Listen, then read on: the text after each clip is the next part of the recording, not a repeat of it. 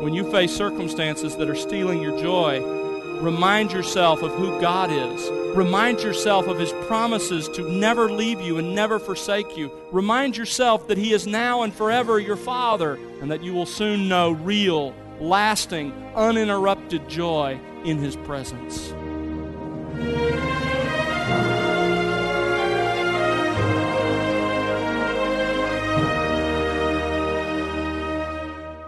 Welcome to The Word Unleashed with Tom Pennington. Tom is pastor-teacher at Countryside Bible Church in Southlake, Texas. I'm Bill Wright, and today Tom continues his current series with part 2 of 6 Steps to Spiritual Stability.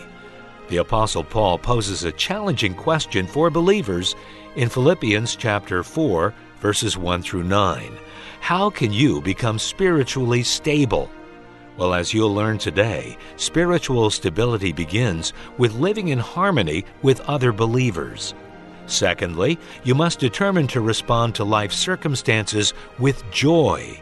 And thirdly, you must make it your ambition to be known for a gentle spirit. Now that's easier said than done, isn't it? So what are you known for? Are you known for being gentle and kind, or are you impatient and reactive? Do you respond to life's circumstances with joy and peace, or are you ruled by anger and anxiety? Are you spiritually stable or spiritually immature? Let's join Tom now as we discover more from God's Word on The Word Unleashed. First of all, understand how important resolution is. Notice verse 2. Paul says, I urge you. Literally, the Greek word is to beg, to plead. He says, I plead with you, I beg you. And he repeats the word twice. Notice how he says in English as in Greek, the word urge before each of their names. It's as if Paul turns to one of the ladies in the congregation and he says, I plead with you, I urge you, I beg you. And then he turns to the other and he says, I beg you. And he mentions them by name. That's unparalleled in the writings of Paul for those who are faithful to the truth, to sort of bring them up publicly. You see, we don't tend to think of disagreements as a major issue, but they were for Paul because Paul could see what could eventually come. It could eventually divide the church. Understand how important resolution is. Listen, if you get into a disagreement with a brother or sister in Christ, don't let it lie. Resolve it. How do you resolve the issues? Understand how important it is. Work at personal resolution. Work at personal resolution. He says to these ladies, I want you to get together and work at complete understanding. I urge Euodia and I urge Syntyche to be of the same mind, to have the same mindset in the Lord. Paul's already told us. Look back at Philippians chapter 2. He already has laid the foundation for what he's urging these ladies to do. In chapter 2, verse 1, he says, if there's any encouragement in Christ, if there's any consolation of love, if there's any fellowship of the Spirit, if any affection and compassion, make my joy complete by being of the same mind, maintaining the same love, united in spirit, intent on one purpose. He says, listen, let me appeal to you on the basis of the common spiritual resources we all enjoy. And let me appeal to you on the basis of the one purpose we have in life, which is the gospel and Jesus Christ. Whatever you're disagreeing over, it isn't that important. And then he goes on to say, verse 3, do nothing from selfishness or empty conceit, but with humility of mind regard one another as more important than yourselves. Don't merely look out for your own personal interests, but for the interests of others. Boy, you know how many disagreements would be resolved if we took that approach? But he said, here's how you resolve it. But what happens if that doesn't work? What if the two ladies can't get it together? What if they can't work it out? Well, there's another step you can take. Verse 3. Get a third party involved. Get another mature believer if necessary, but don't leave it unresolved. Notice he says, verse 3, indeed, true companion, true yoke fellow. Now, we don't know who that is. It's reasonable to assume that it was either one of the elders of the church in Philippi, or it may have been one of Paul's traveling associates that he had assigned there. We don't know, but the Philippians obviously knew. Regardless, he says, I want you to help these women. Come alongside these women, because unresolved disagreements, listen to this, unresolved disagreements will eventually produce settled conflict. You say, well, what happens if after all of that we really still disagree, if we can't resolve it, and if We agree that the issues are too important to just overlook. Well, there's only one thing left to do, and that's to graciously part ways, but without sowing discord. Paul and Barnabas' example is a great one.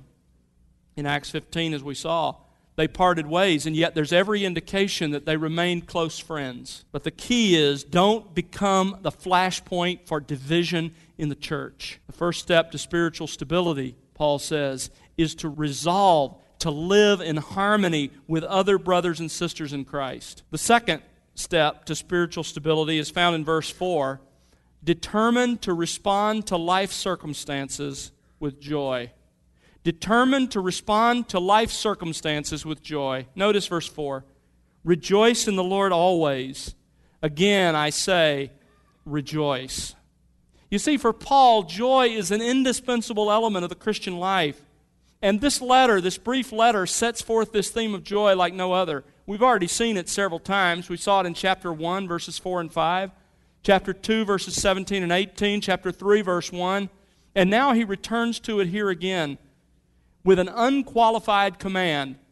Rejoice always. Now, can we just be honest with each other? If anybody else had written us a letter and said, all right, here it is, I want you to rejoice always, what would our first response have been? Yeah, right. There's a guy out of touch with the real world.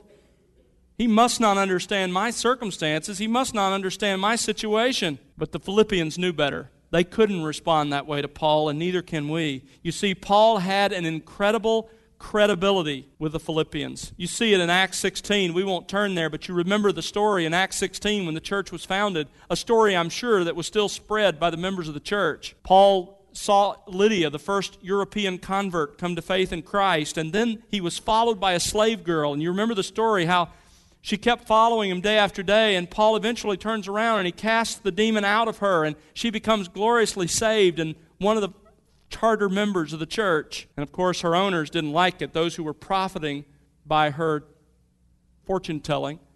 And they have Paul arrested. They accuse him of sedition and terrible things, and those who led the city agreed. They had his clothes stripped and had him and Silas beaten with rods. And then they tell the jailer, lock him up and make sure it's done securely. So we're told the jailer takes them, puts them in the inner prison, and puts their feet in stocks. I don't deserve this. I'm here serving you. How could you let this happen to me? No. You know the story. They're singing at midnight and praising God. There's joy in the midst of the worst circumstances. Now Paul, as he writes this letter to the Philippians, he's a Roman prisoner again, and he has been for almost 2 years. And for those 2 years, a death threat has hung over his head, possibility of execution. And if that isn't bad enough, Christians in Rome are criticizing him for how he's handled himself and are even trying to make his circumstances worse. So Paul isn't writing these words from some chalet on the south of France. He's not writing them as he sort of takes a break from paddling around in the Bahamas. He's in a terrible situation. But this kind of trouble wasn't new to Paul. This was like the story of his life. Trouble was Paul's middle name. Look at 2 Corinthians. 2 Corinthians chapter 11. Paul says in verse 23 of 2 Corinthians 11, he says, I've been in far more labors, far more imprisonments, beaten times without number, often in danger of death. 5 times I received from the Jews 39 lashes. 3 times I was beaten with rods. Once I was stoned. 3 times I was shipwrecked. A night and a day have I spent in the deep. This guy's got trouble for his middle name. He's like that guy in Little Abner. You remember the cartoon that the cloud just followed him everywhere he went? Like, maybe you should get a different job. Verse 26, I've been on frequent journeys and dangers from rivers, dangers from robbers, dangers from my countrymen, dangers from the Gentiles, dangers in the city, dangers in the wilderness, dangers on the sea, dangers among false brethren. I've been in labor and hardship through many sleepless nights, in hunger and thirst, often without food, in cold and exposure. Oh, and by the way, apart from such external things, there's the daily pressure on me of concern for all the churches. I may not be qualified to tell you to rejoice in everything, but Paul is. Not a person sitting under the sound of my voice has come close to enduring what Paul has endured. And the Philippians knew it too. And he says to them and he says to us, rejoice always. Notice he doesn't say, just hang in there and maybe things will get better. No, he says, literally says, I want you to be filled with joy. There's a sense in which it's a little embarrassing to have to be reminded to be joyful as a Christian, isn't it? I mean, after all, our sins are forgiven. We've been declared righteous before God, our Creator. We've been given the Spirit as a seal of our future inheritance. We've been adopted by God as His own children. We have eternity, an eternity of joy before us. So it's a little embarrassing to have to be reminded, but if we're honest, we don't remember. Joy is a part of what we've inherited as Christians. In Romans chapter 14, verse 17, Paul says the kingdom of God is a kingdom of joy. Nehemiah 8:9 says the joy of the Lord is to be our strength. What is this joy? Some confuse joy with happiness. You see, happiness is always tied to our circumstances. You're happy when the circumstances are good. But joy is never tied to circumstances. You see that hinted at even here in Philippians 4, because he says, rejoice always. Nobody has good circumstances always. You look at some other texts and you see him using this word joy, and he puts it together with affliction, trouble, pressure. Joy is completely unrelated to our circumstances. Notice he commands us to rejoice and to do it always. That means in every circumstance with no exceptions and as long as we live. Rejoice. You say, well, that sounds good, but it doesn't happen, and I don't know how it can happen. Well, Galatians chapter 5 says this kind of joy is the product of the Spirit in our lives. Galatians 5:22 says joy is the fruit of the Spirit. But here in Philippians 4, we do see a key to how we can maintain that kind of disposition, this kind of state of mind. Philippians 4, he says, rejoice in the Lord. There's the key. You see, this state of mind can only flow from a right theology. It flows, joy does, from a settled conviction that God is absolutely sovereign over my life and circumstances. You find yourself perhaps today in some kind of difficulty, some kind of trouble. Imagine what it would do to your joy if you really believed and embraced that whatever you're enduring right now, God is in control and He's always in control. If you really believed that God's promises towards you never change, that He will use this for good even as He's promised. If you really believed that God's character never changes, that even in the midst of trouble, you could say with Jeremiah, even as his city is destroyed in Lamentations, he says, I looked at you and I saw, great is your faithfulness. I saw that your mercies are new with every morning. Listen, God's character doesn't change in the midst of your trouble. And God's relationship with you will never change. Listen, if you and I really believed those things, if we really believed that God is always in control, that His character never changes in the midst of my troubles, that His promises toward me never change, and that His relationship with me never changes, then you can have joy. You can have joy if you're confident that whatever circumstances you find yourself in, they are ordered by the sovereign hand of God, and He means them for your good and for His glory. But there's another mindset that builds joy. It's remembering that this life is short and eternity is coming. Peter puts it this way in 1 Peter 1, verses 5 and 6. He says, you are protected by the power of God through faith for a salvation ready to be revealed in the last time. In other words, you're looking for Christ to come back and to truly be delivered from everything. And he says, in this, that is in the return of Christ, you greatly rejoice, even though now for a little while, if necessary, you have been distressed by various trials. You see, many Christians look for their ultimate joy and satisfaction here. If you do that, let me tell you, you're in for a terrible disappointment. That's so short-sighted. Keep your eyes on eternity, and you will be joy. You will have joy. You'll be joyful. You remember the parable Christ tells in Matthew 25 about the servant who is faithful? And He says this to them in verse 21. His master said to him, well done, good and faithful servant. You've heard that all your lives. Listen to the rest of the verse. You were faithful with a few things. I will put you in charge of many things. Enter into the joy of your Lord. Listen, folks, this life is about serving.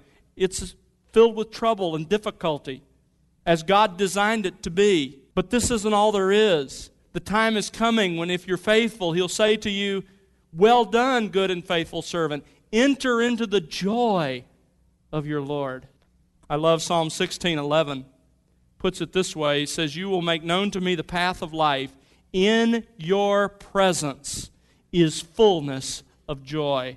And in your right hand there are pleasures forevermore. Listen, don't look for fullness of joy here. Don't expect it here. You can enjoy joy to a measure here, but in God's presence, you will experience perfect, unending, unmitigated joy. I hate to say this, but if you aren't being joyful in every circumstance of life, then according to Paul, you're what? Probably because you aren't focusing on the Lord and you aren't focusing on eternity. And that's true of me as well. We're all tempted to look at our circumstances and to get our eyes off of the Lord and off of eternity. And when we do that, it steals our joy. When you face circumstances that are stealing your joy, remind yourself of who God is. Remind yourself of His promises to never leave you and never forsake you. Remind yourself that He said He will use whatever you're facing for your good and for His glory. Remind yourself that He's always in control and that none of this is happening outside of His purpose. Remind yourself that He is now and forever your Father and that you will soon know real, lasting, uninterrupted joy in His presence. We all have known people who've exemplified this kind of joy in the midst of trouble. Sheila and I were talking this morning about a gentleman that has exemplified this in our lives. A man who was a professor of both of ours. Sheila knew him before that. His name is Dr. Walt Fremont. Dr. Fremont used to say in class many, many times, praise the Lord, rejoice in the Lord. And I have to say, as a student, I thought many times, I wonder how deep that really goes. He seems just a little too quick to say it, proven that it was deep. Almost 15 years ago now, Dr. Fremont was diagnosed with Lou Gehrig's disease. About 10 years ago, he lost the ability to get around and even to speak, and he's been confined to what amounts to a hospital/convalescent home for those 10 years. At first, he could use a computer and sort of type out a few things, but Sheila visited him recently, and when we were back in that area, and now he has a board, a little whiteboard sort of thing, and it's divided into squares, and in those squares are questions that he likes to ask. How are you doing? How's your family? There are things he needs for himself, if he needs help from the nursing staff, and then there are verses and sayings that he likes to remind people of. He can't speak them, but as he communicates, he just takes his finger and best he can, he points to a place on the board. Sheila tried to ask him how he was doing, and he kept instead simply asking, turning the question around to how she was and how our family was. And she said his eyes were absolutely filled with joy. You could see them dancing from behind a body that's decaying. And at one point, she was reminded of the fact that the nurses love to go in his room because he's so joyful. He looks at the sunset, and he has a little note on his board that says, "Isn't it a beautiful day?" And as she was complimenting him for the attitude with which he's handled all of these 10 years in the hospital, a very bright mind confined to a dying body. And when she tried to compliment him, he pointed to a place on his board, and she leaned over to look and read what it said, and it said simply this: God gets all the glory. May God help us to rejoice in our circumstances, even as men and women like he have set such a great example. How can you become spiritually stable? Follow the steps that Paul lays down here in Philippians 4. Resolve to live in harmony with the other Christians. Secondly, determined to respond to life circumstances with joy. And the third step, and we just look at it briefly, is make it your ambition to be known for a gentle spirit. Make it your ambition to be known for a gentle spirit. Notice verse 5. Let your gentle spirit be known to all men. The Lord is near. It's interesting how Paul puts it, isn't it? He doesn't say have a gentle spirit.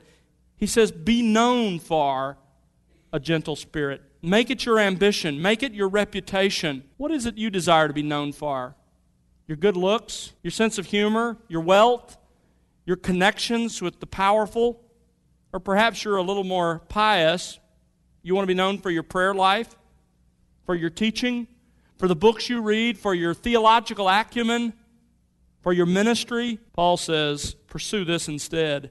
be known by all men, that is, those within the church and those outside the church, for your gentle spirit. Paul uses this word in 1 Timothy 3, where he says it's required of an elder. He uses this word in Titus 3:2, where he says it's how we should respond to the unsaved. In James 3:17, he says the wisdom that comes down from God that all of us as believers have received teaches us this quality. So what is it? What is this gentleness? Well, there's no one English word that captures this Greek word, but these are some good translations. Sweet reasonableness, big-heartedness, or here's a word we use sometimes, graciousness. Aristotle contrasted this word with the idea of strict justice. He said it refers to the generous treatment of others that doesn't insist on the letter of the law. It's similar to our expression, cut people some slack. Be gentle, be gracious. One commentator says it is that considerate courtesy and respect for others which prompts a person not to be forever standing on his rights. It's the opposite of a harsh, contentious, self-seeking attitude. It's looking out for others and being concerned about them. Let me just ask you, are you known for being gentle, for being gracious, for being kind with people? Paul tells us why we should. Notice verse 5. Here's a reason. Because the Lord is near. What does that mean? The Lord is near. Well, near could be a reference to space, that is, Christ is personally close to us, but probably better to understand it as near in the sense of coming soon. Paul says, don't be quick to assert your rights, to defend yourself, because the Lord is coming. He will vindicate your cause, and you want Him to be gracious to you, so you be gracious to others. The apostle says, you want spiritual stability? You want to stand firm in the battle? Then you must, first of all, resolve to live in harmony with other Christians. Secondly, you must determine to respond to life's circumstances with joy. And thirdly, you must make it your ambition to be known for a gentle spirit. Thomas Jonathan Jackson was born in what is now Clarksburg, West Virginia. He had a strong military background at the start of the Civil War. He was trained in the U.S. Military Academy at West Point. He was recognized as a hero in the Mexican War. And at the start of the Civil War, he served as professor of physics at VMI, the Virginia Military Institute. And he also instructed and drilled cadets in artillery tactics. All that experience justified Jackson's rank as brigadier general at the first major battle of the Civil War near Manassas, Virginia.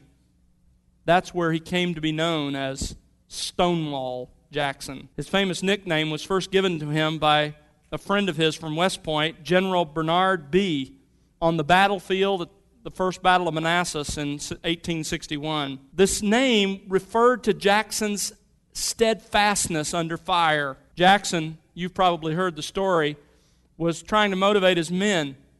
And he was riding around on the back of his horse in the face of the enemy and with bullets passing right and left, barely missing him, encouraging his men into the battle. Jackson's demeanor inspired Bee, General Bee, to shout to his troops. He said, "Look, men, there is Jackson standing like a stone wall.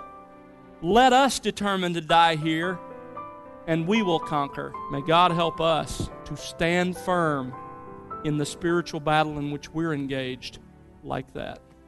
Let's pray together.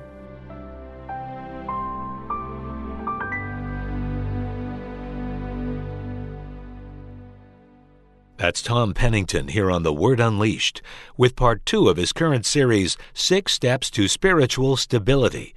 Tom will have part 3 for you on our next broadcast as he once again brings us to God's Word. Now, before we leave you today, Tom has some closing thoughts. Tom? You know, Paul isn't only teaching us about spiritual stability, he certainly modeled it. And here he just explains in such clear and practical terms how you and I can enjoy the very same stability he did. It starts with living in harmony with other believers, and then determining to respond to the circumstances in our lives with joy, and then making it our ambition to be known for a gentle spirit. When those things are true in our lives, along with the others that we'll learn in the days to come, we can enjoy great spiritual stability. Thanks, Tom. And friend, it's our prayer that you'll be enriched by the expository teaching of God's Word here on The Word Unleashed. We'd love to hear your story and how God is enriching you in your walk with Christ through this ministry.